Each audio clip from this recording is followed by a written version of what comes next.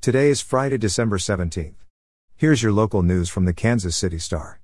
Today's high will be 48 with some showers in the afternoon. Here's today's top story. Moments before a Kansas City fire truck collided with an SUV in a crash that killed 3 people Wednesday night in Westport, a dispatcher told the truck's crew to, quote, stand down and, quote, remain in quarters, according to audio recordings from the incident. The recordings, captured on broadcastify.com, give details of what led up to the wreck shortly before 10:30 p.m. Wednesday at Westport Road and Broadway. The crash killed a man and woman in the Honda SUV and a female pedestrian who was walking on a sidewalk. At the time of the crash, the fire truck was headed north on Broadway with its lights and siren activated, said Captain Leslie Foreman, a spokesperson for the Kansas City Police Department.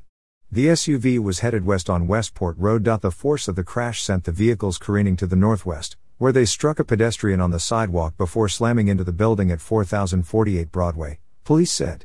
In coronavirus news, the first case of the Omicron variant in Kansas has been identified, the Kansas Department of Health and Environment announced Thursday.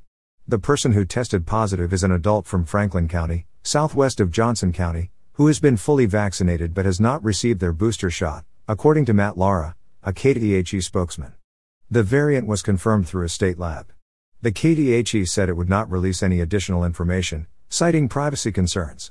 In weather news, nearly 40,000 Evergy customers remained without electricity Thursday, the utility's president said a day after storms caused widespread damage in Kansas and Missouri. Some of those who lost power might have to wait days to get it back, said David Campbell, Evergy's president and CEO, in a video conference streamed online Thursday afternoon.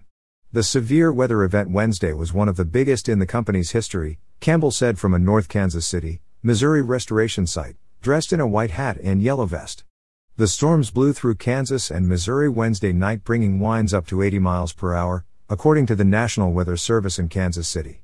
While over 1,000 workers spent the night attempting to restore electricity to customers, some of those in Evergy's service territory will have to wait a few more days for power, Campbell said. And finally, in local news, to make it more affordable for developers to build new housing east of Troost Avenue, Kansas City is offering to underwrite their costs to remove debris left behind on properties owned by the city's land bank and homesteading authority. And where environmental remediation isn't needed, the city said in announcing the new program Wednesday, it will use federal COVID-19 aid dollars to subsidize other site preparation costs, up to $10,000 per housing unit created, to construct those homes on the nearly 3,000 vacant lots the two agencies have on their books. That and a separate, complementary move to reclaim previously sold properties from buyers who failed to make promised improvements could help the land bank better fulfill its mission to return abandoned properties to productive use and back on the tax rolls. A months-long investigation by the Kansas City Star showed that the agency has, for the most part, failed to do that in recent years by denying far more applications than it approved from people who wanted to buy its properties. As a result, thousands of abandoned properties sit idle until buyers are willing to pay 2/3 of what many critics say is their inflated value set by the county assessment department. You're listening to stories from the Kansas City Star. Find us at kansascity.com to read more about these stories and others.